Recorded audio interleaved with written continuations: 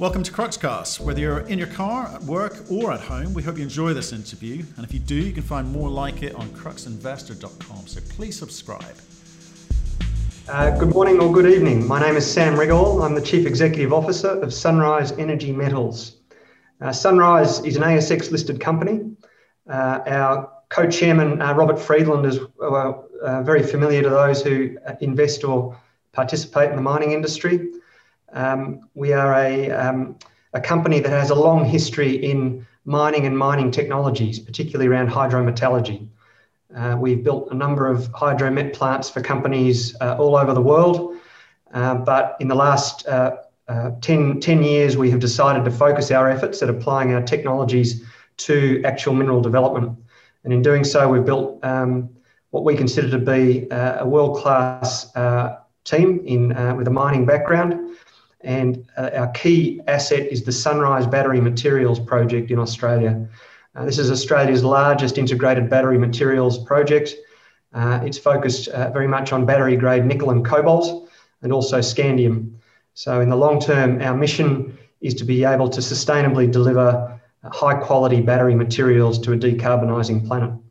Fantastic. Nice to meet you, Sam. How are you? Very well, Matthew. Thank you. But you're in lockdown.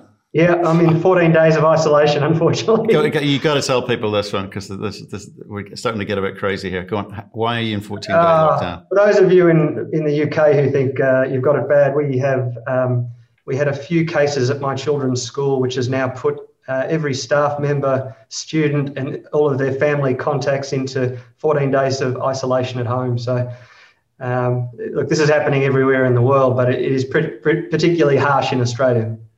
Yeah, you're saying there's a few thousand people that those few cases have caused to go into self-isolation.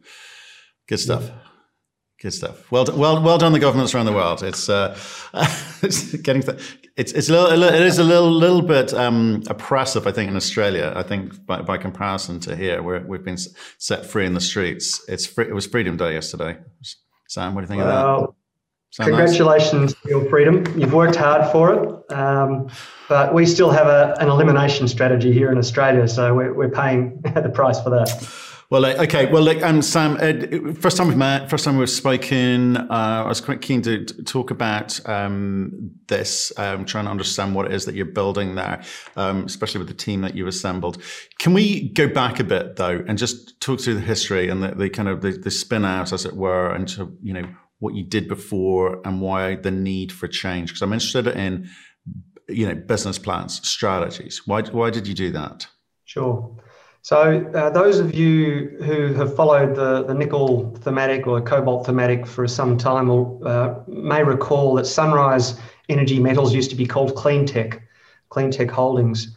Cleantech had a 25-year history on the Australian Stock Exchange, providing mining technologies for clients. So we used to build hydromet plants, we used to build water treatment plants, basically anything that required separation or extraction of metals or pollutants, we provided a technology solution for. And our key technology was around ion exchange. We used resins, polymer beads, to attract either metals or pollutants out of solutions. So it has a significant application in metal hydromet applications. You can use it in water treatment. We used it in air treatment for some applications. So that's where our technology background came from. We built a number of these plants, as I said, for clients. But in about 2013, we acquired the Sunrise Nickel Cobalt project in Australia. This is a very large laterite project. In fact, there's about 1 million tonnes of nickel in the resource and about 300,000 tonnes of cobalt in the resource. So it's extremely large. In fact, it's the largest cobalt resource in the world outside the DRC. And our objective was to apply the best hydrometallurgical technology to find a way to produce high-spec nickel and cobalt metals, and principally chemicals. Because back then we could see very clearly that the world was going to need a significant shift from what was markets that were focused on stainless steel industries and principally small-scale batteries into something that required high-grade and high-specification metals.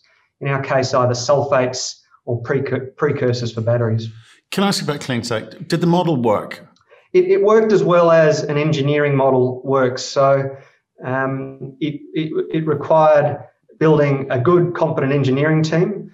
It required building a pipeline of projects, and it required keeping work flowing through the organisation.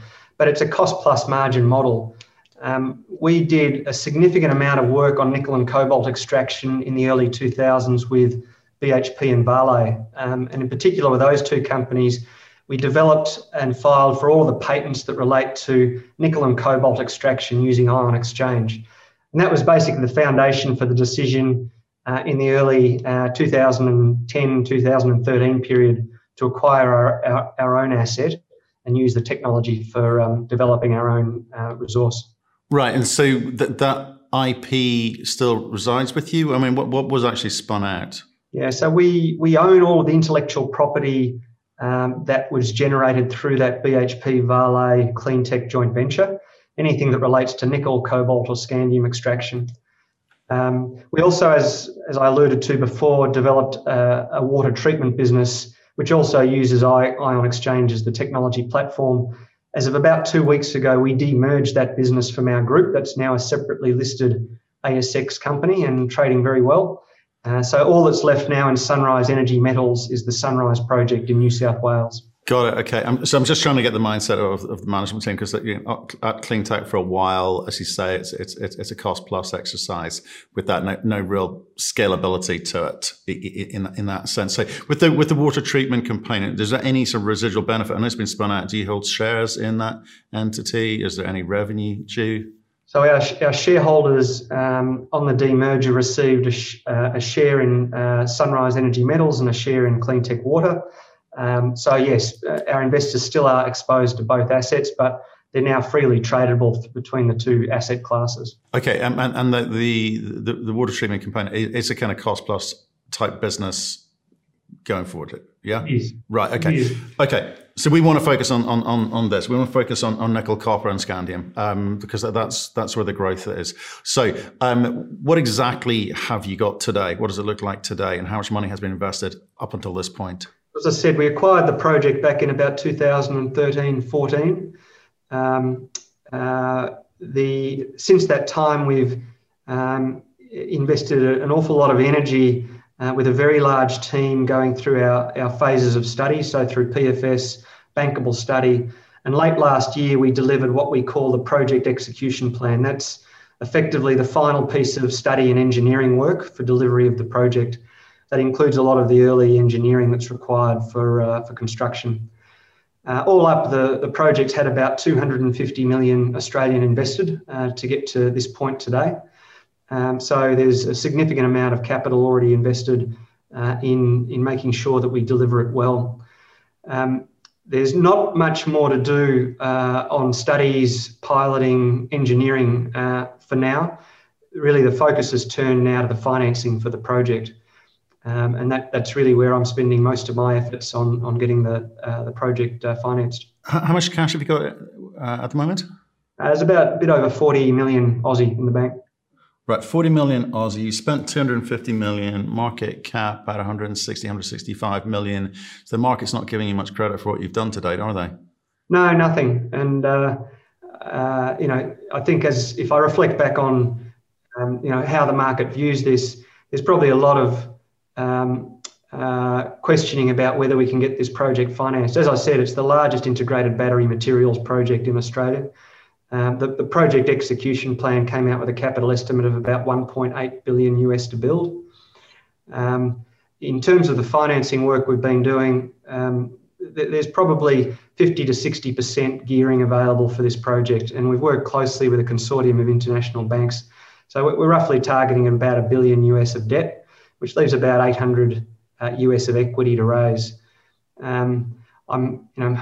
People worry about that 800 of equity. I'm not so worried myself. I guess in terms of my career, I spent probably 15 years of my life in Rio Tinto, working in a range of roles. I was the mining executive for their industrial minerals business for a while.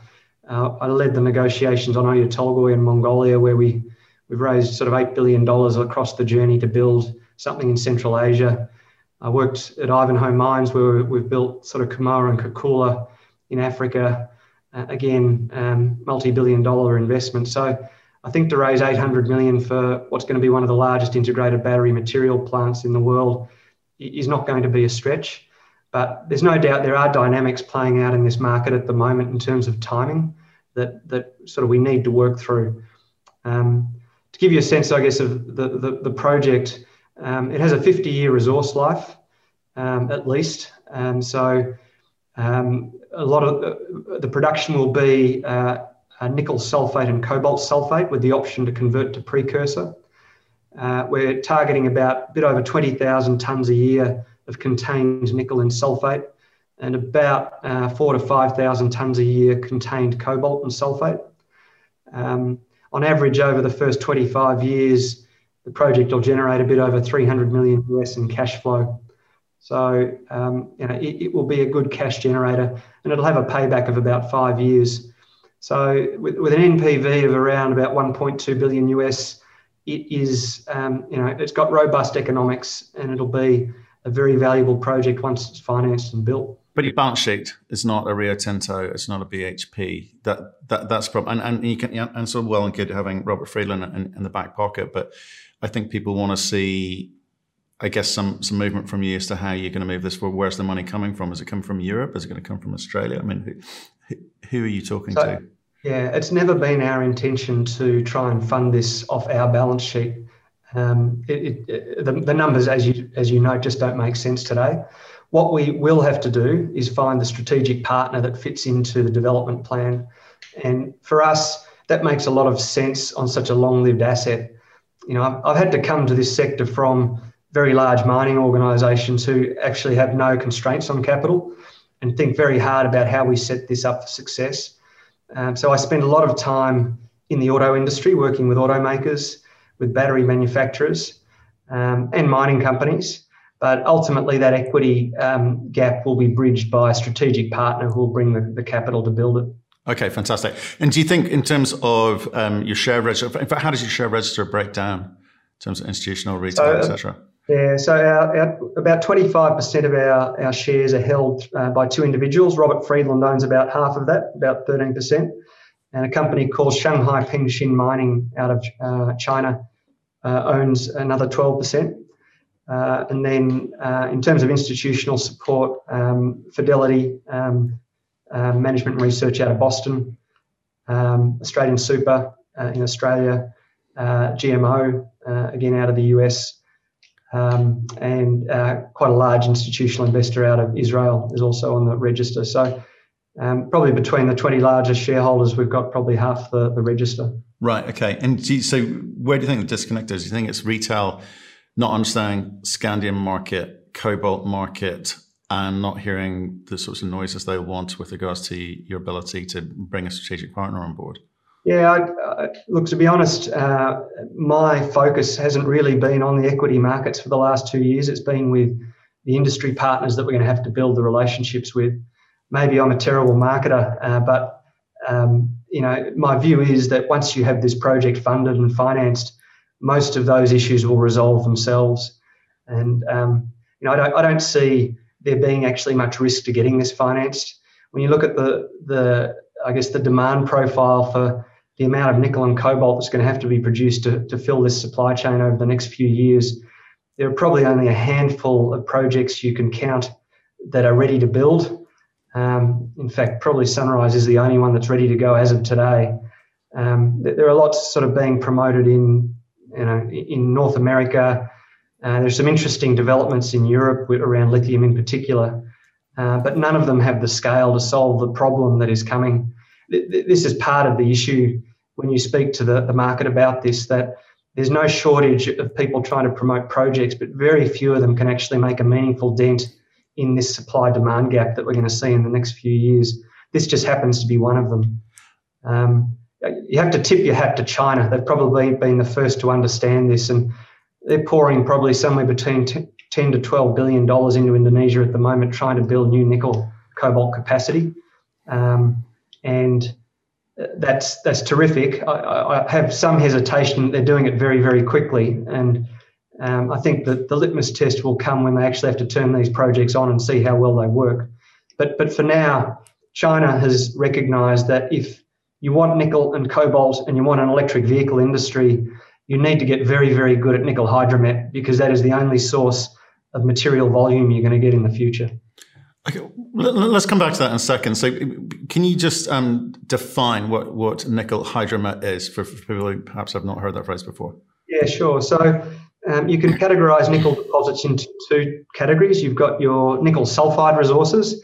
They've been the typical mainstay of industry supply for 50 or 60 years. They typically rely on a smelting and a refining process, which is pyrometallurgical. You basically burn the ore down, tap the slag, take the concentrate, whether it's in the form of a matte, and then refine it into an LME grade nickel. Hydromet's very different. You have nickel laterite resources, which also conveniently happen to contain generally a lot of cobalt as well. And the way that you remove or extract the payable metal in those resources is to leach them. You use hydrometallurgy, so you use acid. You put the metals into solution, and you usually do this at high temperature and at high pressures. And once the metal is in solution, you have a variety of processing routes to then extract it once it's there. So in our case, we'll use ion exchange. You can quite easily use countercurrent decantation and solvent extraction. But the difference here is there's no pyromet, it's all hydromet, and you can do some quite novel and interesting things once you're in the world of hydromet, which can cater specifically to the high spec materials you need to produce at the other end, which aren't always necessarily available to you with pyromet routes. Yeah, it's interesting. We held a couple of days of nickel conversations a few weeks back, and it's sort of interesting how the different companies are coming at it. And I think, I just wonder, you said, okay, I know you said it jokingly, and perhaps you're not so strong on the marketing side, but you're going to have to G the market up, because whatever price you do any deal with any strategic partner, you're going to want to drive the share price up well before those conversations get meaningful, aren't you? And do you think you're being sort of slightly hampered by the fact that there are a lot of small juniors talking the talk with an inability to actually get things over the line, and that perhaps the market's a little bit tired of that? It's hard to differentiate between what good looks like and what not so good looks like. Yeah, look, I mean, in my experience in the mining industry, doesn't matter how good the jockeys are. If they're riding a donkey, you're not going to win Ascot, and that's generally the case with almost every project I've seen in my career. So it's quite hard amongst all the noise to differentiate the quality of projects. You can look to grade, you can look to scale, you can look to location, you can look to processing routes to try and work it out. But look, it's a very crowded market. And you get that message very clearly from the automakers when you speak to them. You know, they're inundated with offers of assistance from almost everyone around the globe about how they can solve their raw material problems. But in the end, as I say, if you want to deliver a solution that is meaningful in these supply chains, you're going to have to look at resources that have scale. You're going to have to look at these oxide resources, the laterites, because they are probably the only source of nickel and cobalt material that can generate the sorts of volumes that this industry will need over the next 1 to 2 decades. So to the point about, I guess, our share price, the key thing for me in thinking about how this gets financed is it will get done with an industrial partner. We need that partner on board. The question just is how much of the project you give up to get that partner on board. That's the equation. Now, most of the partners who go through extensive due diligence, they bring advisors on to understand the quality and the value of the asset, understand that it's not reflected completely in our share price, at all in our share price. And therefore, we have to have that discussion. But once that is in place, the share price will resolve itself. That is not going to be a problem.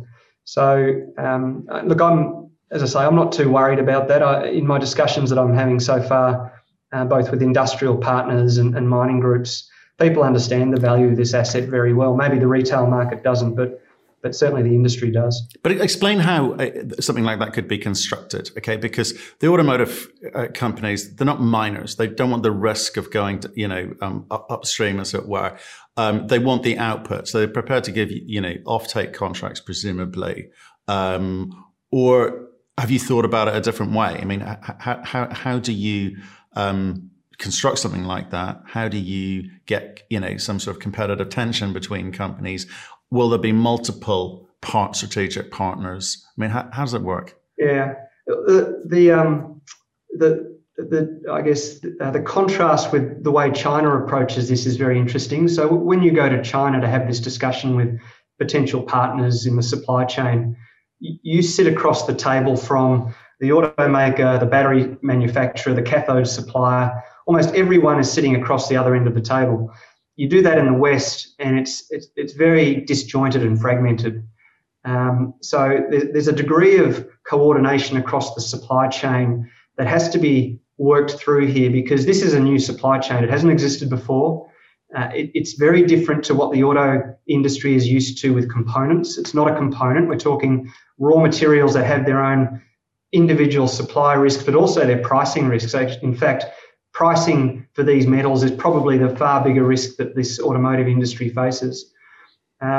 So when we have the discussion with the automakers, you hit the nail on the head. They have a very large risk aversion to being in raw materials. They don't understand the industry. They see ESG risks written all over it. And probably more importantly, most of their balance sheet is already committed to working with what they know, having to retool their plants, having to think about how far downstream into battery production they're going to go. They are pretty well maxed out at the moment. So when you talk to them, they don't want to be equity partners in a mine and take mine responsibility. And no matter how much you hear, I guess, media or industry pundits saying, auto industry ready to invest in mining, maybe, but I think in terms of large-scale investment, you're looking at some way out at the moment. So what we're seeing at the moment as we engage with the supply chain is that there is, at least now in the West, some desire to bring multiple parties to the table to talk about how risk can be shared, but it's not through ownership. It's through structures like prepayments for metal. It's through structures like metal streaming.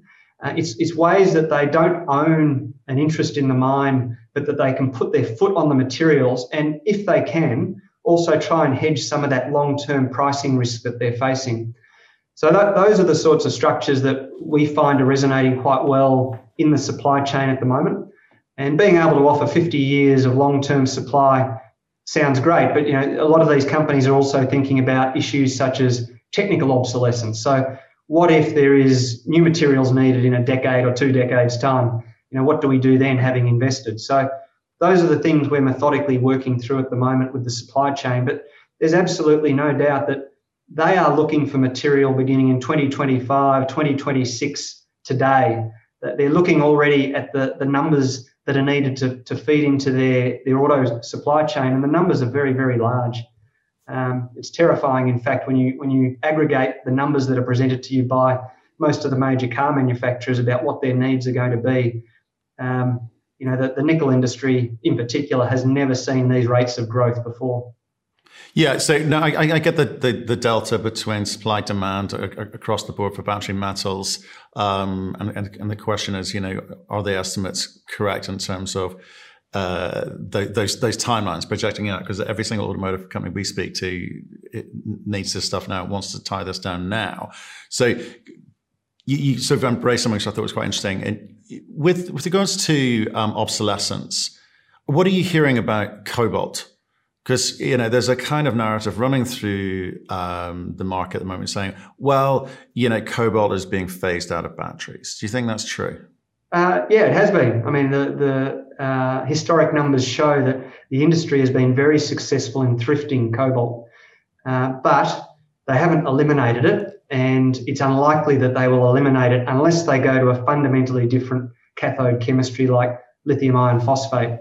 Now, the trade-offs with LFP are well known. You probably take a 30% hit in energy density, and on a dollar per kilowatt hour basis, you probably end up paying slightly more than you would for a good quality NMC 811 chemistry anyway. So if range is an issue for the end consumer, then the cathode choice becomes very important.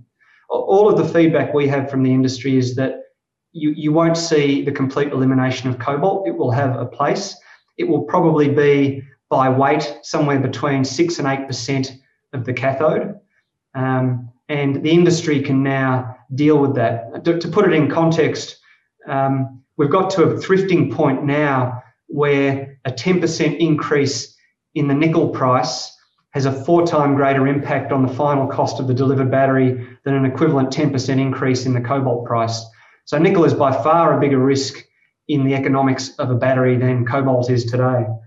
All of the issues around ESG, the Congo, child labour, I think over time will be resolved. I think the auto industry has been very good at applying, good, honest supply chain practices to their supply chains, and I think in time you'll see that part of it cleaned up. And well, to be honest, you want to see the DRC benefit from this. This is some of the poorest communities in the world that depend on this industry for their livelihoods. So you want to see that work. I think the last point on cobalt, though, that people overlook is that if you want a recycling industry, you need to have cathodes with cobalt in them, because if you don't have cobalt, there's no economic incentive to recycle. And people forget that the recycling industry makes its margins on payable metals in the material it processes. As soon as you remove cobalt and go to an LFP, there's just no economic justification for recycling batteries anymore. Surely that's got to be price dependent. I mean, I think expectations are that nickel prices will continue to rise. We've seen an Aussie company spin out a nickel asset recently, but the CEO has been quite honest. Said, this won't work until we get $25,000 nickel. It's obviously not quite there yet. So I think it's kind of interesting. Well, one, it's a refreshingly honest approach about these things. But with regards to recycling, do you think that prices will just go up, won't they? It'll solve that problem. Recycling is not going to solve the bigger problem. You could expect recycling streams maybe to add 10% to growth in demand in the long run. If you consider a battery has maybe a 10-year useful life in a car, and then it's repurposed for something else. But recycling is not going to solve the problem. But the EU, as you know, probably as many of your listeners know, are mandating minimum recycled content in batteries. So no matter what the economic outcome is, you're going to have recycled materials somewhere in your supply chain. That's why in our project, we're assuming we're going to have to install a recycling circuit in the refinery. So our refinery will take back spent cathode, and we will repool the metal using ion exchange and just mix it with our ore-based nickel and cobalt materials to get that recycled content. Okay. So with regards to how you move things forward, I mean, when are you going to be able to talk to the market about financing? When are we going to see something this year? That would be my hope. And look, discussions are progressing. There's still a lot of interest in this project, just given its scale and what it can offer. So my expectations would be that once we can get the equity in place, the debt will follow quite quickly. And then you're roughly a couple of months away from turning first soil on the project. All the environmental permitting is done. The mining lease is granted. The development consent is in place. So it's a relatively quick step into early construction. Okay, yeah. I mean, I haven't spent too much time talking about the project because you're well past the point of needing to kind of prove through studies what you've got. So, well, like Sam, I mean, great to catch up with you today and sort of hear the story. And you've got a little task ahead of you. I look forward to hearing how you get on. I mean, stay in touch and let us know. Thanks, Matt. If I could just wrap up and just note that, as I've said, this is a very unique project. It's located in a very safe jurisdiction. It has a 50-year mine life. It is going to be producing high-spec nickel and cobalt for the battery industry. One thing we didn't talk about, which is extremely important, and it's always probably the second issue raised by the industry after cost, is the environmental credentials of these projects. And we've done a lot of work in benchmarking this asset on a life cycle analysis. So for us, the carbon footprint, water consumption, waste management, all feature extremely prominently in the financing decisions, whether it's debt or equity, and a strategic partner needs to know what the details of those are even before you get to square one. So that's been an extremely important piece of work for us. Our background, as I said, is in technology for our company, and in the long run, we expect that assets like this will actually have a lot of optionality value around going further downstream, whether you're looking at precursor or cathode, or as I said earlier, maybe even being a dedicated recycling facility for secondary material. So, I encourage people to think really hard about the sorts of materials the world is going to need in this decarbonisation phase we're inevitably going to enter into in the next couple of decades. It's going to be assets like this that are going to have to be brought on stream, and we're going to have to become very, very competent at building them and showing that we can actually do hydromet very, very well. Thank you for listening. If you've enjoyed the interview, why not subscribe to Cruxcast or our website, cruxinvestor.com, and of course our YouTube channel, Crux Investor. Plus you can catch us most days on Twitter and LinkedIn. We really love getting your feedback, so please keep it coming, and we'll speak to you again soon.